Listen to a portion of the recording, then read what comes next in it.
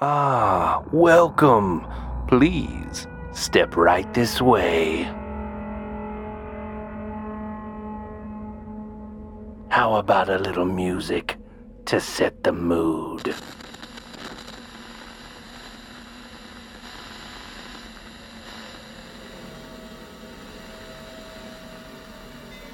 Welcome to the edge of reality, the realm of the paranormal, the unexplained, the strange, the unusual, those things that go bump in the night. I am your host, the Southern Spectre. I hope you boys and ghouls are ready for a dead time story. Please, pull up a chair, settle in, and cozy up for the Southern Spectre podcast.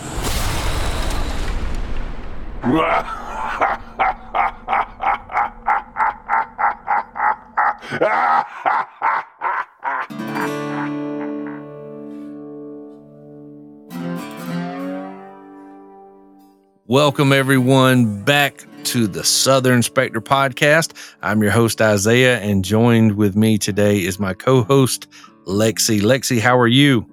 Hey, I'm good. How are you doing? I'm doing good. What'd you get up to this weekend? Anything spooky? Anything fun?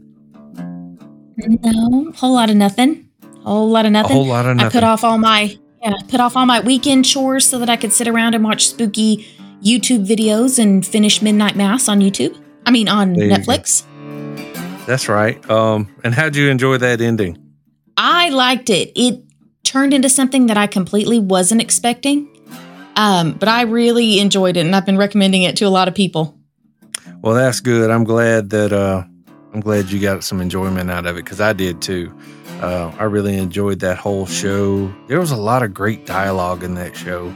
Not to mention some very just overall great cinematography. Just the look of the entire series, it just looked great.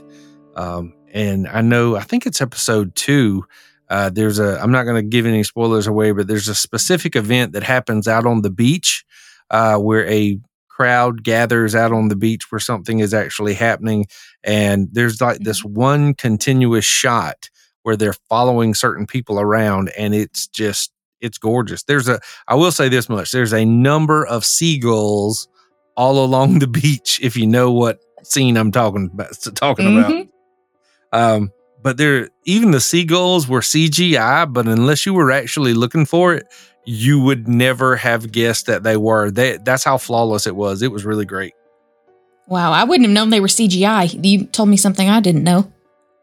Yeah, if you pay close attention to them, you can see that they're they have very robotic motions, and they're not too fluid, I guess you could say, but they're really well done nonetheless.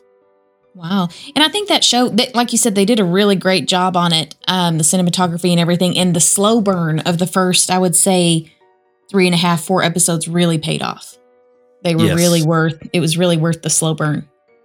Oh, I agree. There was a lot of things that occurred during the first, not that it was a very long show. I think it's only 6 or 7 episodes. I think 7. But it's not overkill. It's very well done. It's very well put together. It's a very well told story. And I really enjoyed it for what it was. And I love the little, like we talked about earlier, I really love the twist on the whole subject matter of what it's about and the way they kind of turned it on its head. It's very good.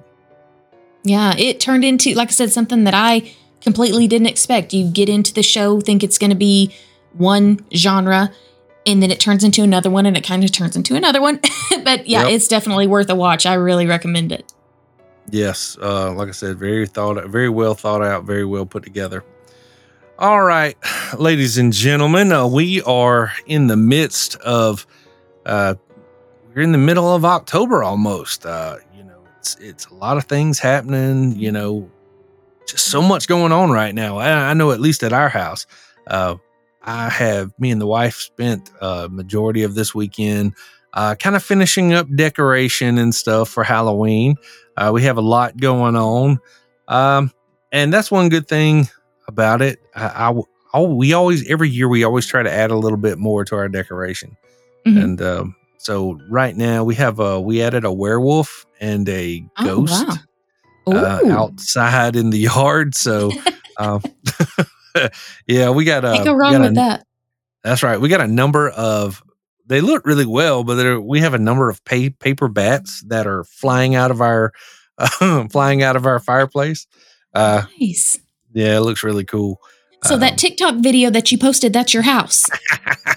Yes, it is. That's awesome. Everybody go check out the Southern Spectre TikTok and watch that video. It's amazing. Yep. That is decorations are fantastic. I'm jealous. Yes. Well, I'm glad you found me. How about that? I didn't even know. I did. I finally have a TikTok. Yeah. I have joined the land of the TikTok. Well, good for you. Yeah, that's crazy. I love the music that I put with it, which was a little bit of Vincent Price.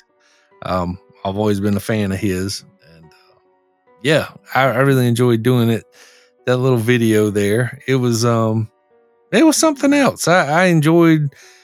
We were just in a very Halloweenish type of mood, I guess, and me and the wife had spent some time, trying to make things up and trying to put things together, and it just all came. She's very good at decorating, and I'm just good at standing around and looking like I'm doing something. And she tells you where to put the decorations, and you place them, and good team.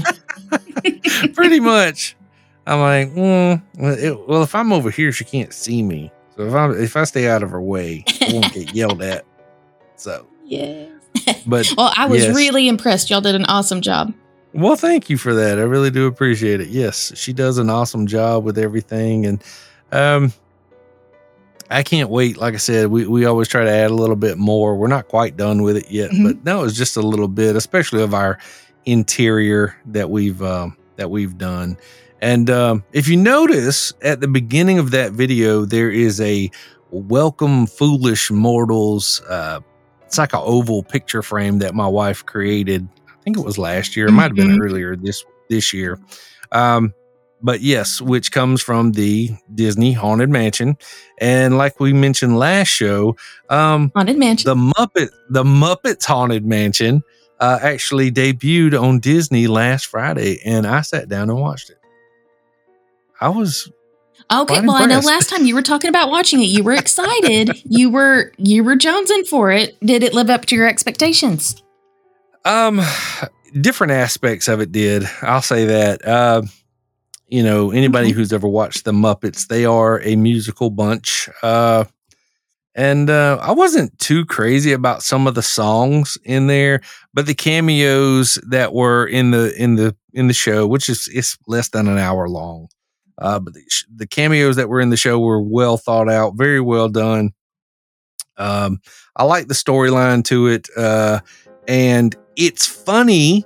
I got to jump on this little train here before I forget. But It's funny because if you've listened to my Dark Disney episode, I kind of talk about the Haunted Mansion in depth about what is actually going on and the way things play out in the ride, in the attraction, if you pay attention.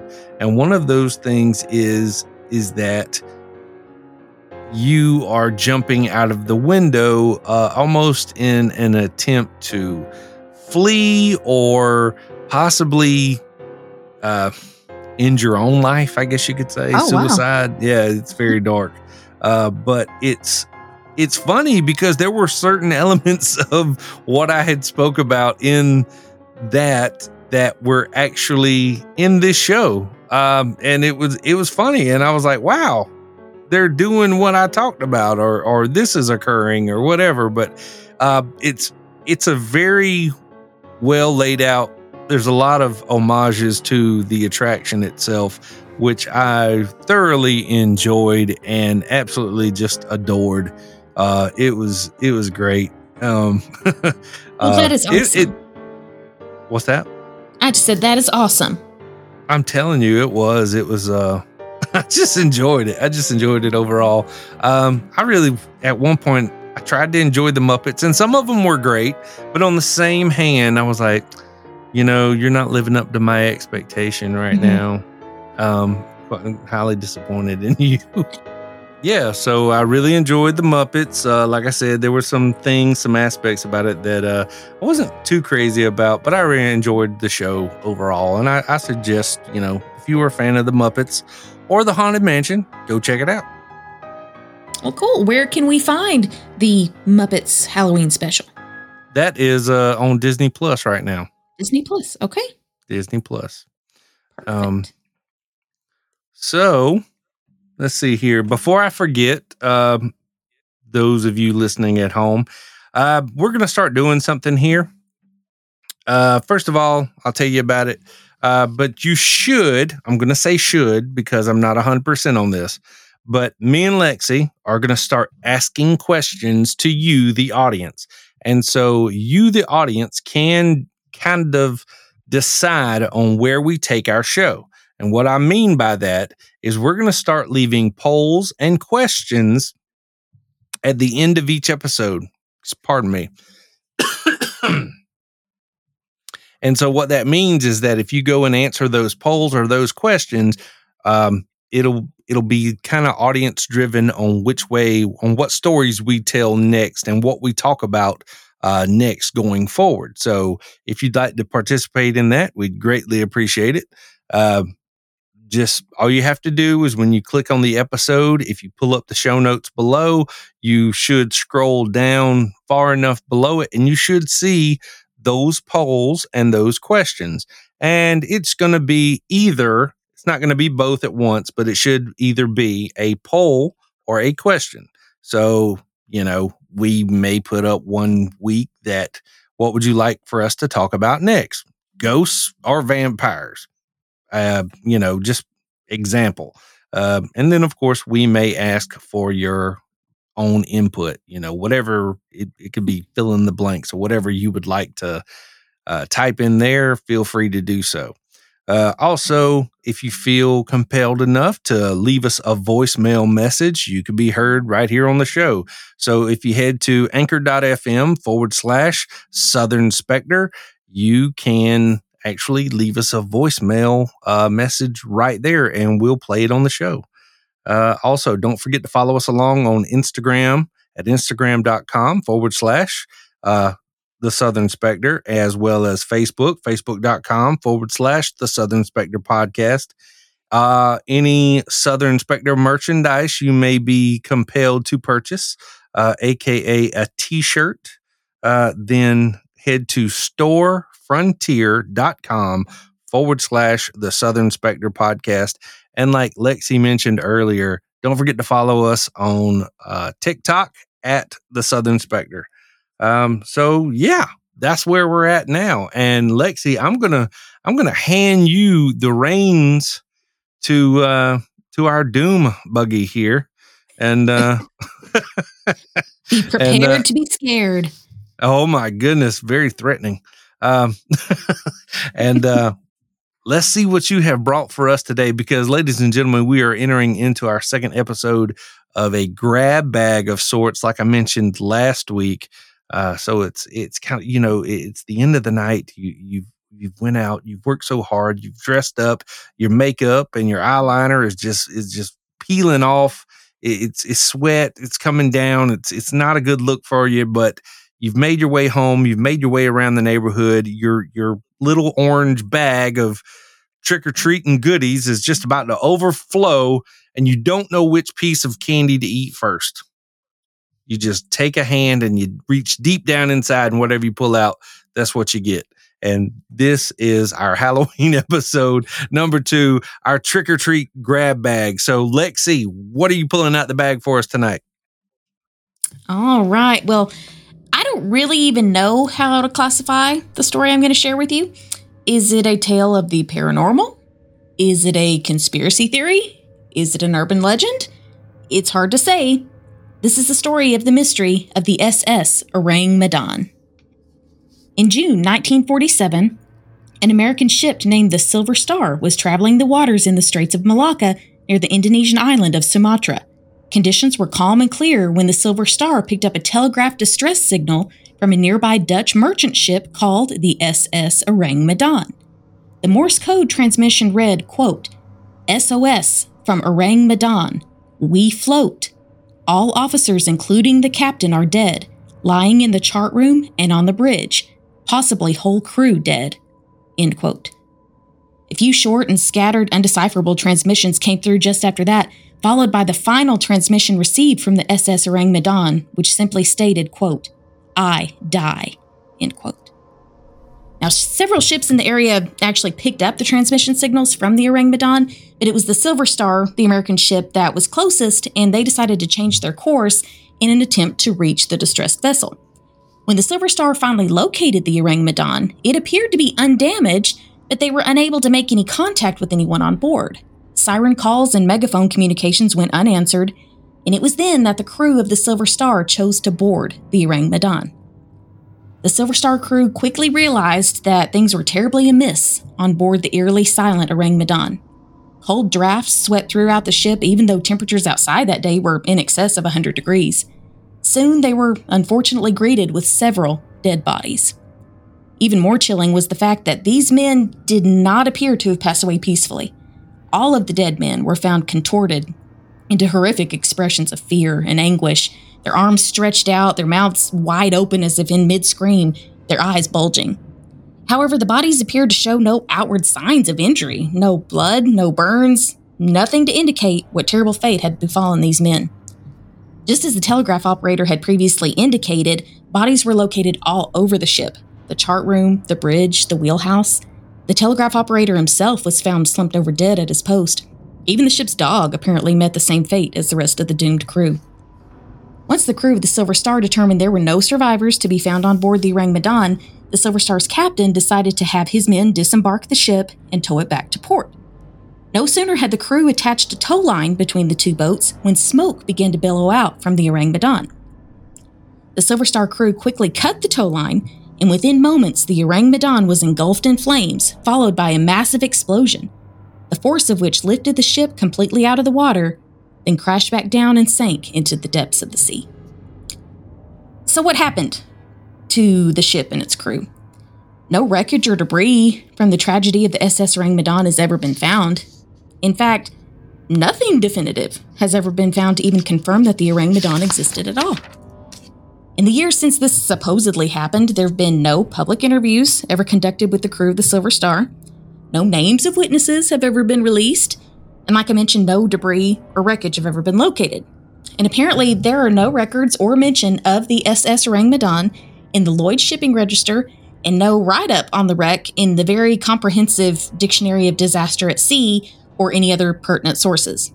A true ghost ship, if you will. Possible reasons for this have been speculated, such as the ship may have possibly been registered in Sumatra. Orang Medan actually translates to man from Medan, and Medan is a Sumatran island, or that the ship was kept under the radar, so to speak, because it may have been transporting illegal contraband or engaged in trafficking operations.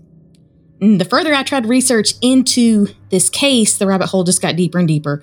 I found multiple inconsistencies in source material, differences in timelines, and I think that's probably been the case of just about anyone who's tried to solve the mystery of the Orang Medan. Several theories have been offered up in the past 70 plus years regarding this incident. Was the ship transporting dangerous cargo? Explosives, perhaps? Poisons? Was the crew killed by inhaling noxious gases? Were there pirates involved? Aliens? Ghosts? Or is the whole story of the SS Orang Medan just a fascinating, well-crafted hoax? We may never know. You be the judge. What are your thoughts? Well done. Well Thanks. done, well told. I love the story. I've never actually heard of that one myself. Okay, I thought you would have. I thought you would have known this one very well. To be honest, I feel I say I've never heard it, but something somewhere in the back of my head tells me I may have read it, but the names are different. Right. So maybe I actually did hear about this because it's very strange. So I'm going to play Chunk. I'm going to play my Chunk from the Goonies card here, but like you asked the question there at the end of the story, but you know, how did the story get out if there's no record of anything? Exactly. You know, I mean, it doesn't make a whole lot of sense. And you know, once again, for everybody to kind of be, you know, just hushed and tight-lipped about everything, it kind of makes you wonder. Right. Now, I did find some records where there were news articles and some letters written late 40s, early 50s regarding this. But even those it almost made it seem like it was an urban legend even at that time. Like there were no names mentioned of the crew members of the Silver Star. You know, no families have ever come out and said, I was a family member of someone, a crew member on the Orang Medan either.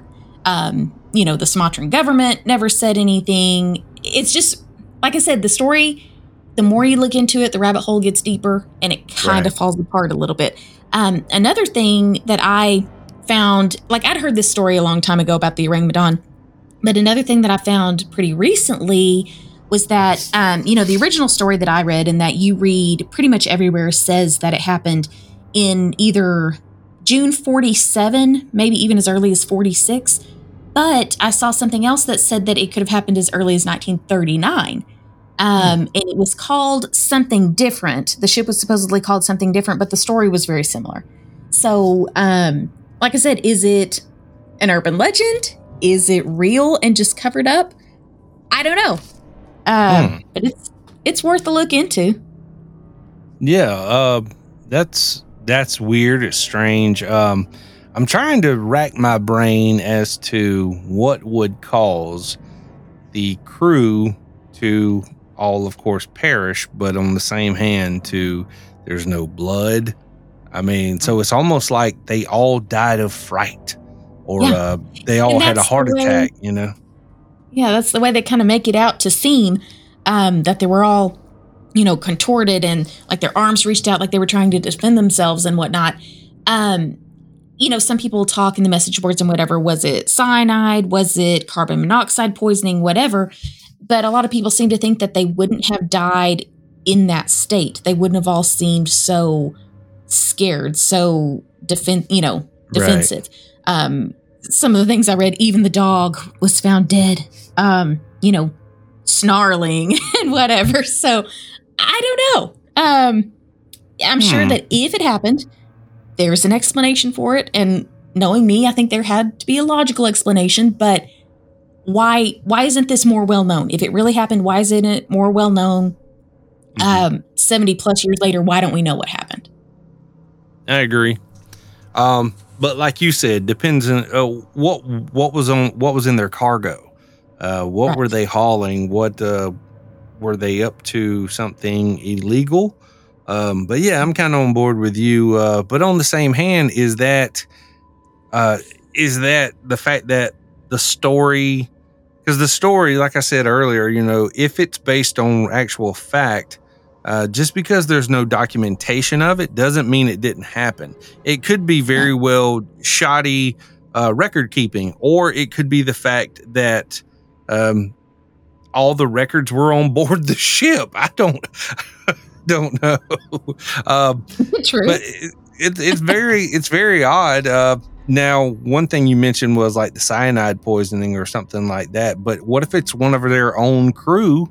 Because, you know, if there's no documentation of who was on board or what they were carrying, then you have no documentation of a head count or how many people should be there. Right. And if you did, you can compare, was anybody missing?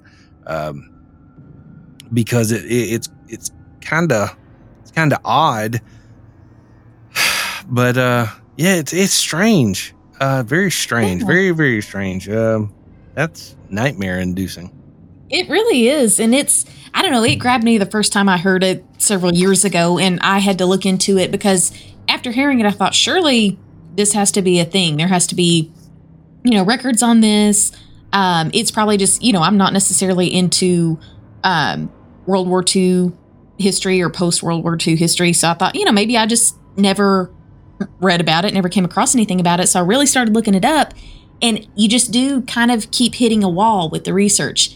You never find any definitive sources, no real names, no actual dates. So yeah, it's just, do I want it to be true? Not really, because that's super creepy. Who knows? Who knows? And didn't you say the name of the rescue boat was the USS Silver Star? The Silver Star. Yes, and it was supposedly an American ship. I never saw whether it was a military ship or a merchant ship, what it was, but it was referred to as the Silver Star. And apparently there aren't really even any records regarding the American ship, the Silver Star, either. So that's another thing that kind of falls apart. But then there are some other names mentioned. No, the ship wasn't the Silver Star. It was this other ship. So again, you just keep going around in circles, kind of to end right back up where you started with no real answers as to what happened. Right. Now, it's funny because when I just went to Google here and I typed in USS Silver Star, it comes up Orang Medan. Right. So that's weird because there is another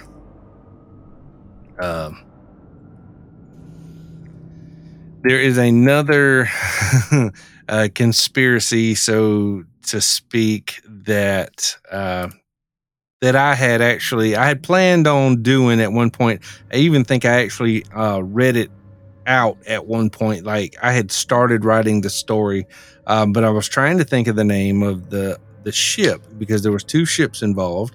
And if I tell you one of them, or if I tell you one in specifically, you'll know where I'm heading with this, and I don't want to ruin anything for future episodes. I feel like I know which one you're talking about. But. Okay, never mind. This was okay. I'm getting confused. You said Silver Star, but I was thinking what I was thinking was White Star. So yeah, we're good. Oh, okay. That would be a connection. Now that would be a big connection. Right. And that's a whole episode. That's a whole season of stuff if we get into the White Star stuff. Then you may know where I was actually taking that then. Right. But yeah, I think you should bring that one up sometime. That's good. Yeah. That one is most definitely a good one. It's very compelling. Very compelling indeed. But anyway, let's move on forward. Well, let me ask you that before we go any further. What do you think caused the deaths of so many people? And to be dead like that with a scared look on your face? First thought, and as much as I don't want it to be this, I think it was a hoax. I want some of these stories like this to be true just because it's the unexplained, it's creepy, whatever. I feel like it probably is a hoax, or a lot of stories put together to make this story. Some stuff may be true and may have happened on some ship somewhere at some point in time, and they mash all these stories together to get this. But if it is true, let's just say it happened the way they said it happened. I would think possibly, they inhaled the noxious gases, whatever. Now, whether they would die like that, I don't know. I don't know enough about poisoning to really say, but if I had to guess, it was something along those lines. What if they were hauling opium and it was, you had a small fire get out? I'm just speculating. Yeah. Well, if they were hauling opium, I think they might be in a little bit better mood. You're probably right. You still with me? Yeah, it cut out a... Yeah, that's most definitely a very odd story, and I'm in agreement with you. It would be very, it would be good on our part if this story was real, into the fact that it does produce, something unexplained, and something that science just can't very easily explain away. So, yeah, I'm definitely in agreement with you. I immediately thought, sea creature, 20,000 Right. Leagues Under the Sea. But for them to have no missing body parts or Sure. there's no blood anywhere or anything like that, there's no telling. So who knows? Maybe one day we'll find the answer. Yeah. Maybe one day we'll find out if this was even real. Exactly. So. It's been at least 70 years and we still don't know. So I'm not holding my breath, but we'll see. That's right. Give it 100 and then we'll revisit this. Yes. I don't know if I'll be around then. All right, Lexi, what's your next trick or treat that you have to pull out the bag for us? All right. Story number 2. I had first heard this story on an Australian TV program called The Extraordinary. Are you familiar with that show? You catch Australian TV? Yes. I've been a fan of Australian programming since the 90s. Oh my gosh. I can't remember a single Australian show that I've ever watched. Well, okay. I first heard this story on an Australian TV program called The Extraordinary by way of YouTube. I got you. Now you're making sense. Okay.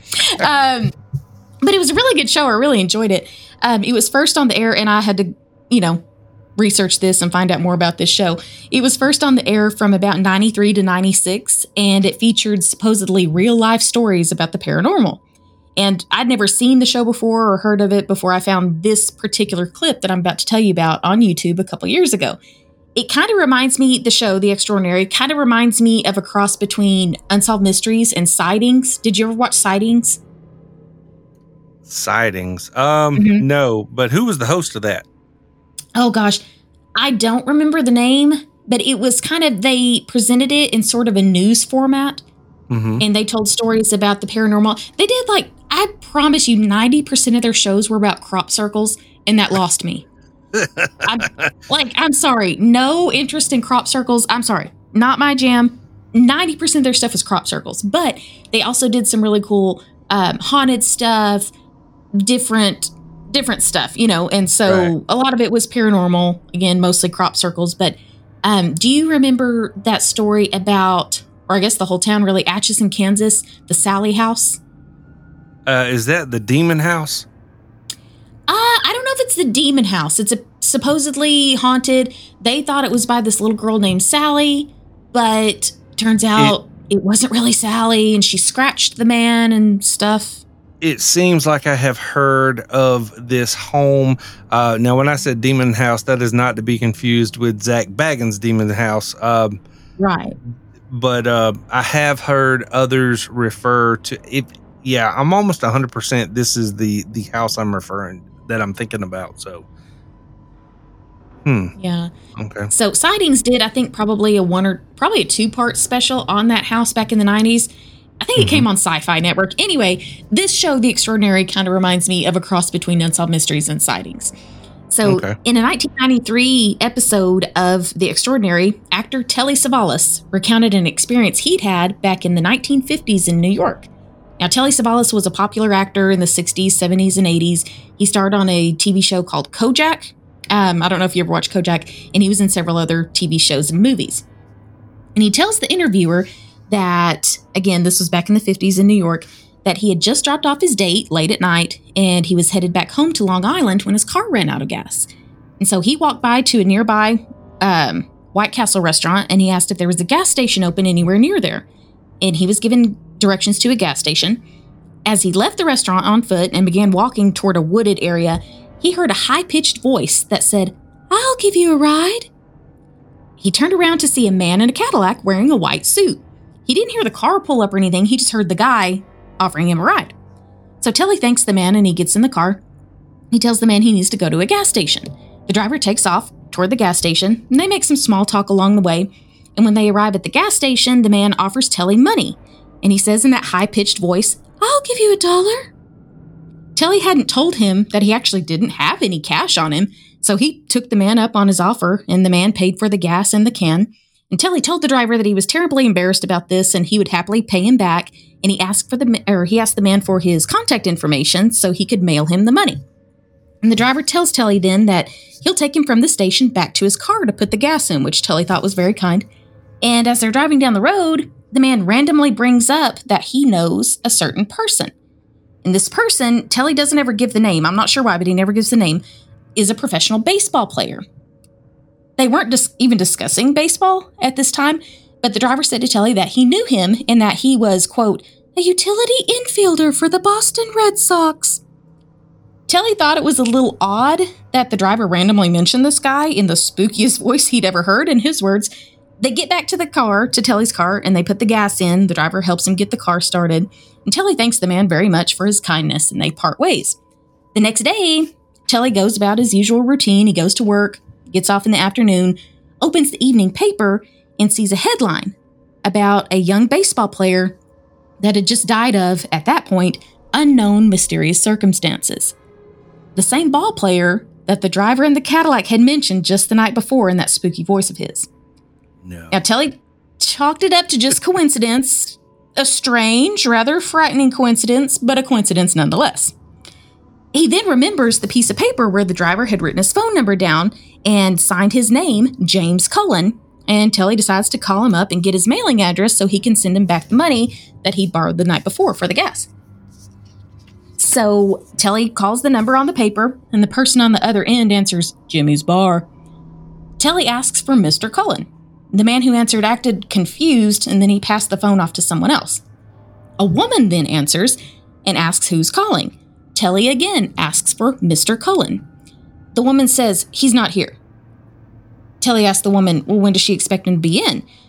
She asks, who is this? He explains to the woman that he was with Mr. Cullen the night before and that this was the number that was given to him to reach him.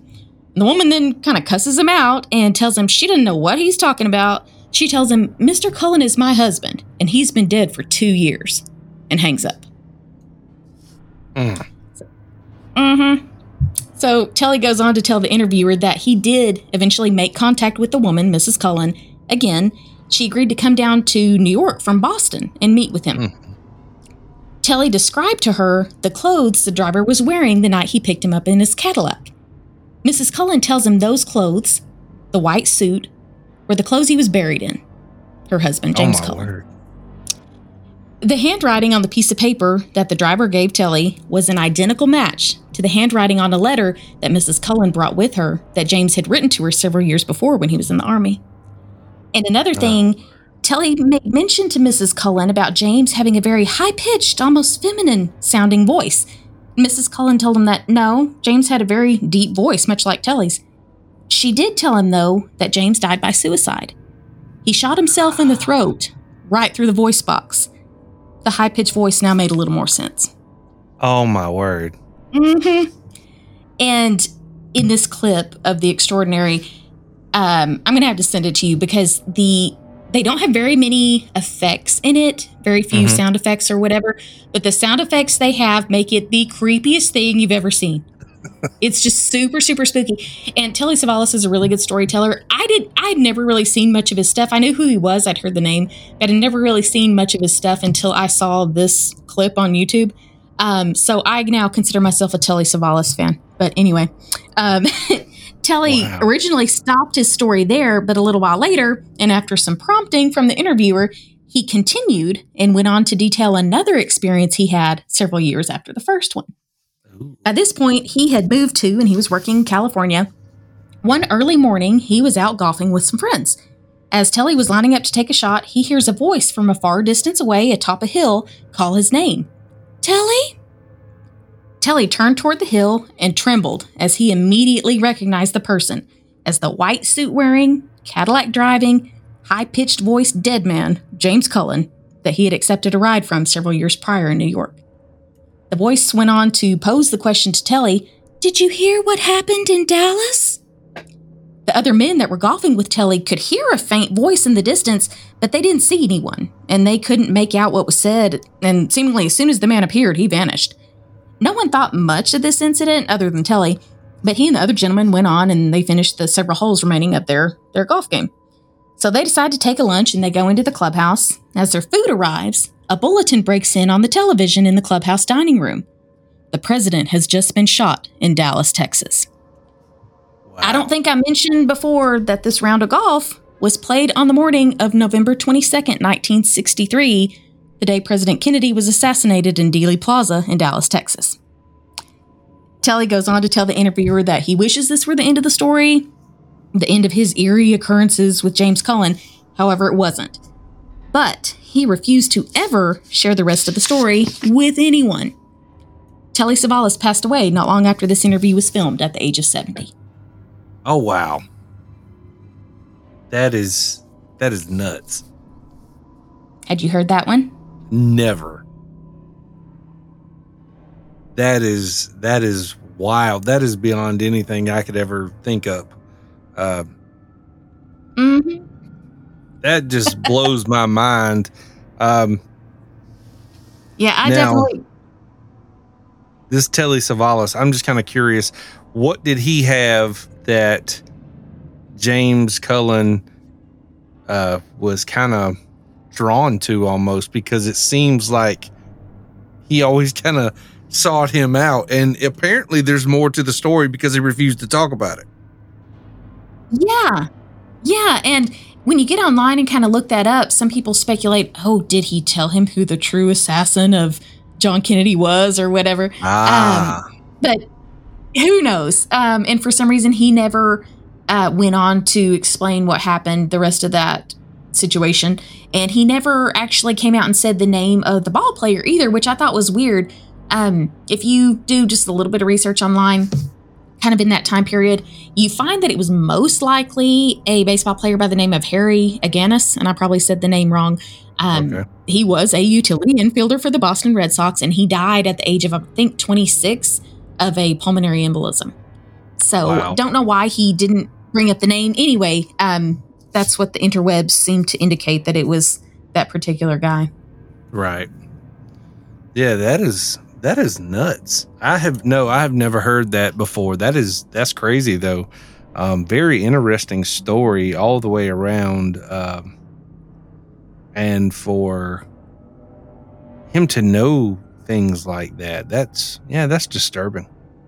But why share them? These things that, Telly Savalas, he didn't know Harry Aganis. He didn't know personally the president. It just seemed a little odd that this guy was seemingly, and apparently, I don't know if I mentioned this or whatever, but the golf game, when he first saw the guy on the hill, this was early in the morning before the news bulletins even broke or any of that. Right. When he's asked, did you hear what happened in Dallas? Well, at that point, something had either just happened in Dallas or it hadn't happened yet.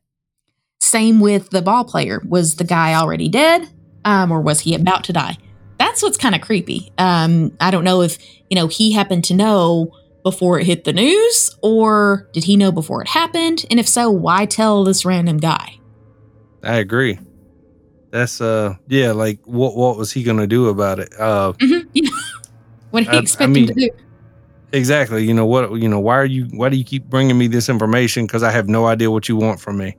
But it seems like, that this spirit or this former person would have laid out better plans for him to follow, because like what we're discussing now, it just seems like he would have, all right, I'm going to tell you, a number of things over the, next few years.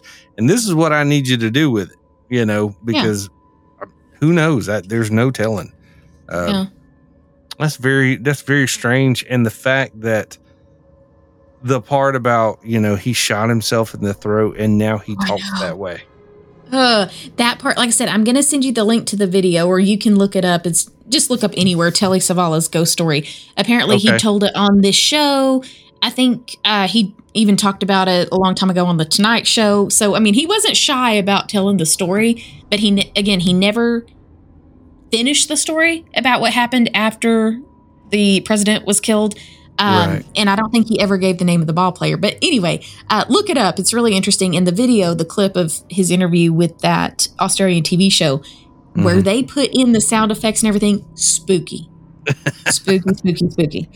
And this story, like, it kind of reminds me a little bit of Vanishing Hitchhiker story. You know, I think every little town has a Vanishing Hitchhiker story, except this one is the Vanishing Driver. A little different. Never heard one like that. That is interesting. Yeah, I agree. That is most definitely different. I enjoyed that. Yeah. Very good work. I'm glad. Well, I'm going to interject here something. This is something I'm going to put my own little story in here. And I told you, I mentioned this earlier to you. This is an article. Now, this is a little dated. I'll tell you that much. But this is an article back from October 29th of last year. Now, it may be what I'm about to say, the name I'm about to say, maybe it rings a bell for you. But Russ McKamey is the name. Now, if that name does not sound familiar, he is the owner, I think the creator, and call him the mastermind behind what is known as McKamey Manor. He's known for one thing and one thing only, which is scaring the hell out of anyone who visits McKamey Manor. Now, I have actually done my own personal research on this because I was kind of curious as to what exactly goes on, because he has offered ever since the beginning, he has opened this, he has offered $20,000 on the table to anyone who can survive McKamey Manor. $20,000? $20,000. That's insane. Yes. It says hundreds, maybe thousands of people have tried to make it through to the end of McKamey's survival horror boot camp experience that is tailor-made to each visitor's worst fears. Now, here's what troubles me with this, because you call it McKamey Manor, but this is no haunted house. Right. This is not a haunted house. This is not a hayride through the woods. This is not. This is very disturbing and troubling. There is a whole. I can't recall everything, but if you go on YouTube, look it up, you will find. Between YouTube and Google, you'll find everything you could want to know. But there is a whole heck of a lot to even applying to be considered for this. You have to, it's hours upon hours, because he wants to make sure that you are 100% sure of what you're about to get into. Because this is not for the faint of heart by any means necessary. I've seen some video of things, nothing too appalling, because I just don't believe he will show that. But I'm telling you, it is crazy what he's put these people through. Now, Russ McKamey, he was 23 years in the Navy. He claims he never sets out to hurt anyone, but often that the people who are going through this, they insist on hurting themselves. According to him, quote, "They do it to themselves. I don't do it myself," end quote. Quote, "They pull their own teeth, which is very difficult to do, and they pull their own nails, and they cut their own hair. I just monitor it.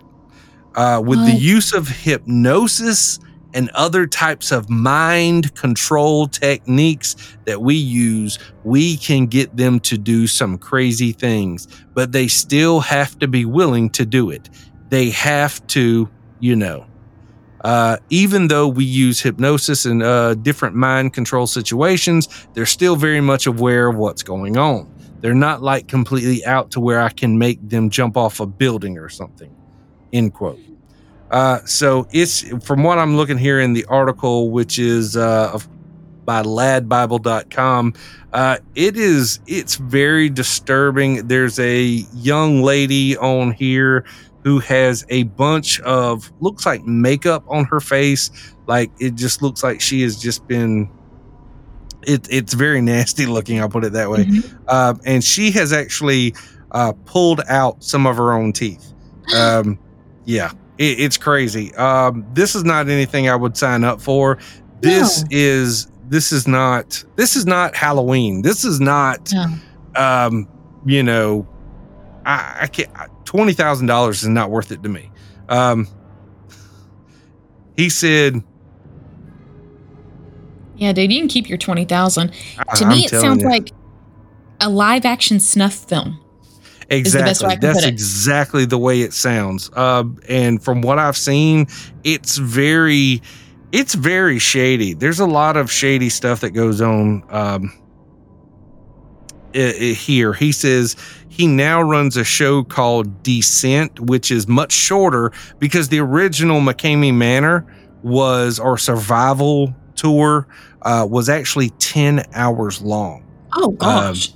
Yeah. Who wants to be, I mean, I have seen video where they actually bury people up to their necks, like bury them in the ground up to their necks.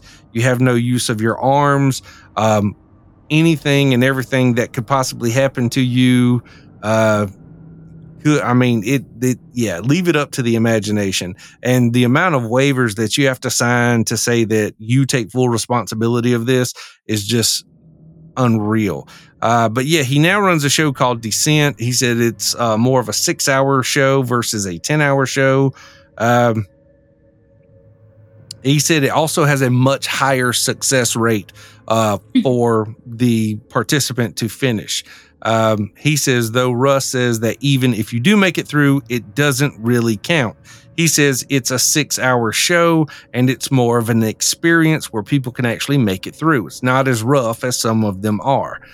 They still tap out, but we try to give them something that's a bit easier right now, at least. But you can't really count it, though, because it's not the real show, is what he says. So I'm sorry. I don't know how you can fake pulling out your own tooth, but anyway, even though Russ is off. Go ahead. No, you're all right. Go ahead. That's kind of what I was wondering about. Like when you said they were supposed to, bury them up to their necks and whatever.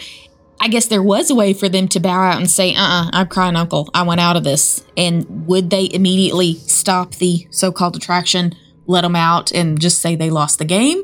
Or could they get out of it immediately? If you look on YouTube, you will actually find, because they give each person a safe word. Basically, from what I gather, is that when there's a whole interview process, like I mentioned before, you're giving this man a ton of information about personal things, your past, your history, your personal things in your everyday life, so on and so forth. And those who really want to do it go through with it. And what ends up happening is that if they don't complete it, he actually makes video of people tapping out. There's usually a safe word that is personalized for that individual. They say that safe word. He usually attempts a couple of times. He does stop when they say that safe word. He does stop what he's doing, but he makes sure that they understand what's about to happen if they continue on. They will not receive any $20,000. They'll be laughed at. He makes them feel like an idiot is what he makes them feel like a complete and total loser. He videotapes the whole thing so that they can, he can brag about it, I guess. But as from my knowledge, no one has yet been able to make that $20,000. Wow. And to participate, I don't really see it here, but I think it was like a 25-pound bag of dog food. Okay. That's your entry fee. Yeah, that's your entry fee. Okay. And the reason being, he says he donates it to the local shelter. So that just seems out of character, but okay. I completely agree. All right. Everybody loves dogs, I guess. But yeah, I just thought, for those, like I said, it's Halloween. People are going out, they're trick or treating. They're going to be going to, maybe they're doing some ghost story or ghost hunting, or maybe they're going to a haunted house, attraction wise, and they're finding, just going out and having a good time. That to me is not something I do not want to be a part of. This brings no. I think he's like me and you talked about earlier. I think he's a little bit sick and twisted in the head, and this is his way without actually killing anyone. This is his way of, trying to carry out some sick fantasy that he's got or something. I mean, it just doesn't sit well with me. I'm not crazy about it. No. Very sadistic. Yes, very much so. Don't like it. Not at all. And that's not Halloween fun. That's sadism. I mean, who wants not for me. No, not thanks. for me either. No. Which I don't even go to spook houses though. That's still too much for me.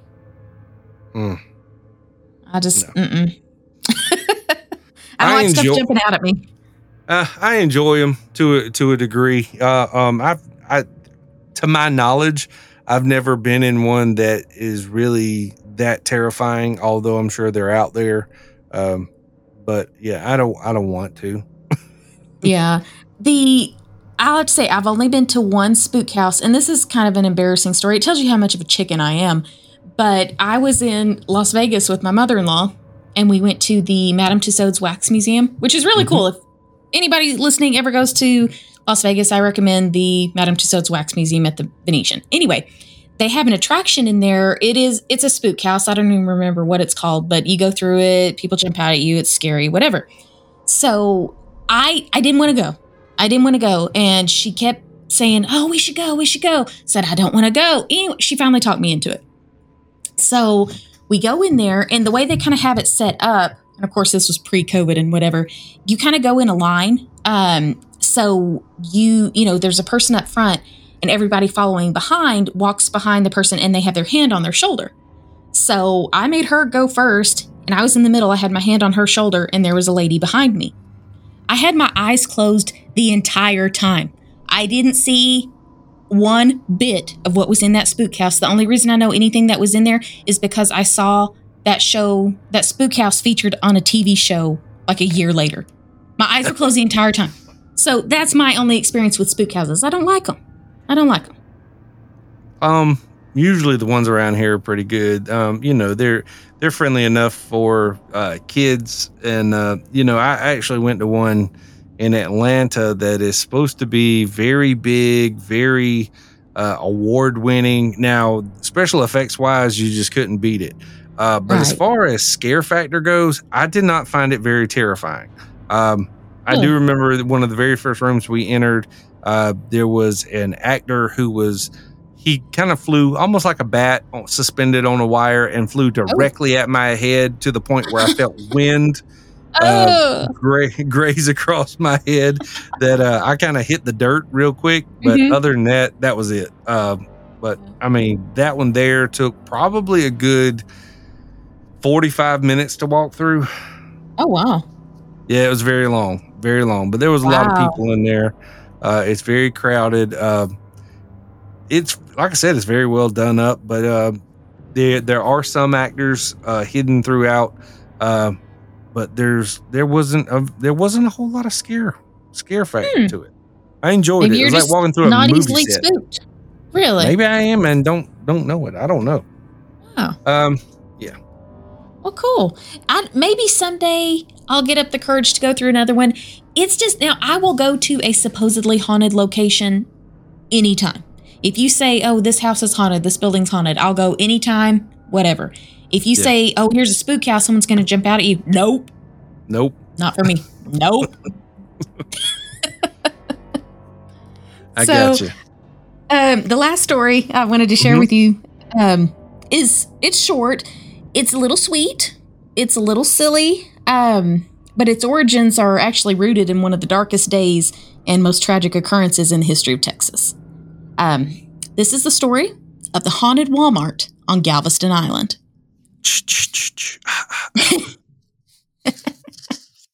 You heard this one? No. Okay.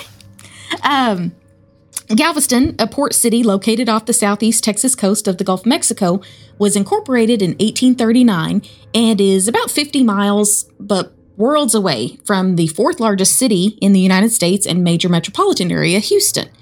During the 19th century, the port of Galveston was actually one of the largest ports in the United States, and for a short time, Galveston was actually the largest city in the state of Texas. By 1900, Galveston had a population of almost 40,000 people. Weather forecasting was, at this time, primitive at best, so no one could have predicted the devastation that would be heaped on the island when the Great Galveston Storm made landfall on September 8, 1900. This little coastal town had weathered many storms in the past and come out of them relatively unscathed, but this was different. This was a monster. A Category 4 hurricane, which to this day remains the deadliest natural disaster in U.S. history. Low estimates of the number of casualties are in the 8,000s, but some researchers theorize the estimate should be closer to 12,000 dead. Over 3,000 buildings were destroyed, causing millions of dollars in monetary damages. And it would literally probably take all night to go into everything that happened the day of and in the days following the hurricane. But for this story, I want to focus on the particularly heart-wrenching events that occurred at the St. Mary's Sisters of Charity Orphanage. The orphanage was built in the late 1800s on beachfront property just west of the city, which seemed ideal at the time because it was away from the dense population of the city center. Still on the minds of many people was a huge yellow fever outbreak some years prior that had killed hundreds of Galveston residents. So they thought, this is great. We're a little bit outside of the city. They thought this is a good protection against yellow fever and things like that. There were two large 2-story dormitories, one for girls, one for boys, that faced the shoreline. But these buildings were no match for the Great Storm. What the wind and the rain didn't destroy, the rising tides soon did. All of the children, over 90 in all, and 10 sisters, congregated in the girls' dormitory building, which was the newest building on the property and thought to most likely be the strongest structurally. During the storm, the sisters had the children sing an old French hymn called Queen of the Waves to calm their nerves. And I'm not going to make you listen to my singing voice, but the words of this song are, Queen of the Waves, look forth across the ocean. From north to south, from east to stormy west, see how the waters with tumultuous motion rise up and foam without a pause or rest. But fear we not, though storm clouds round us gather, thou art our mother, and thy little child is the all-merciful, our loving brother, God of the sea and the tempest wild. Help then, sweet queen, in our exceeding danger. By thy 7 griefs and pity, lady, save. Think of the babe that slept within the manger, and help us now, dear lady of the wave. Up to the shrine we look and see the glimmer, thy boat of lamp sheds down on us afar. Light of our eyes, oh let it ne'er grow dimmer, till in the sky we hail the morning star. Then joyful hearts shall kneel round thine altar, and grateful psalms re-echo down the nave. Never our faith in thy sweet power can falter, Mother of God, Our Lady of the Wave. Now, every year on the anniversary of the hurricane, the current congregation of St. Mary's sings this hymn in honor of those lost, which I thought was kind of neat. Every year on September 8th, they sing that hymn. A surviving boy later said that the children were very frightened and the sisters were very brave. In the midst of the storm, the sisters cut a clothesline rope into sections and they used it to wrap around each child, and then each sister tied herself to several children in a futile attempt to save the children, trying to, kind of make, like they tied themselves together, think that maybe, safety in numbers, whatever. And it wasn't long before the foundation of the girls' dormitory gave way and the entire building was destroyed. Of the over 100 souls on site, only 3 boys survived. They were found over a day later, clutching a tree in the water. So, on the 94th anniversary of the Great Galveston Storm, a Texas historical marker was placed at 69th Street and Seawall Boulevard, the site of the former orphanage, which is now a Walmart location. Not Walmart. Yeah, Walmart location 504, if you want to know, on Seawall Boulevard. Since its construction, stories from staff and shoppers have abounded about strange happenings at the Galveston Walmart. Disembodied cries and laughter, items flying off the shelves with no logical explanation, children's electronic toys turning on and off by themselves, inventory mysteriously going missing from the children's toy section, balls rolling down the aisles by themselves, as if being pushed, helium balloons traveling just feet off the ground through the store as if carried on a string by an invisible child. So who really knows if the Galveston Walmart's truly haunted, but I can definitely tell you that it's one place I'll check out again the next time I'm in the area.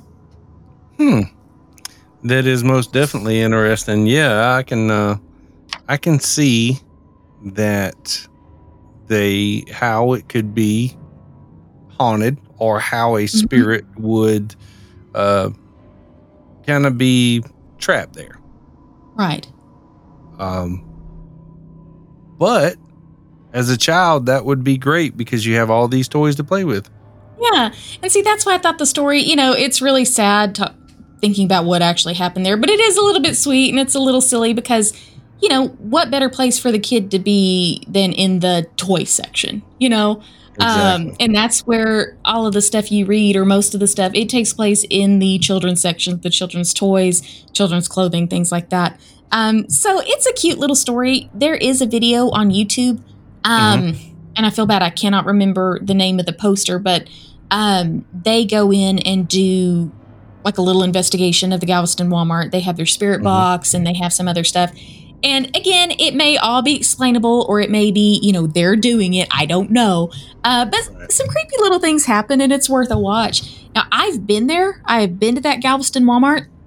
I didn't know the story behind it before I went. I wish I did. Yeah, I found out, I knew about the hurricane. I knew about the orphanage. I knew about all that, but I didn't know it was on the site of the Walmart. So definitely the next time I'm on Galveston Island, I'm definitely going to spend a little more time in Walmart. Well, there you go. That is interesting. I enjoyed that story. That was good.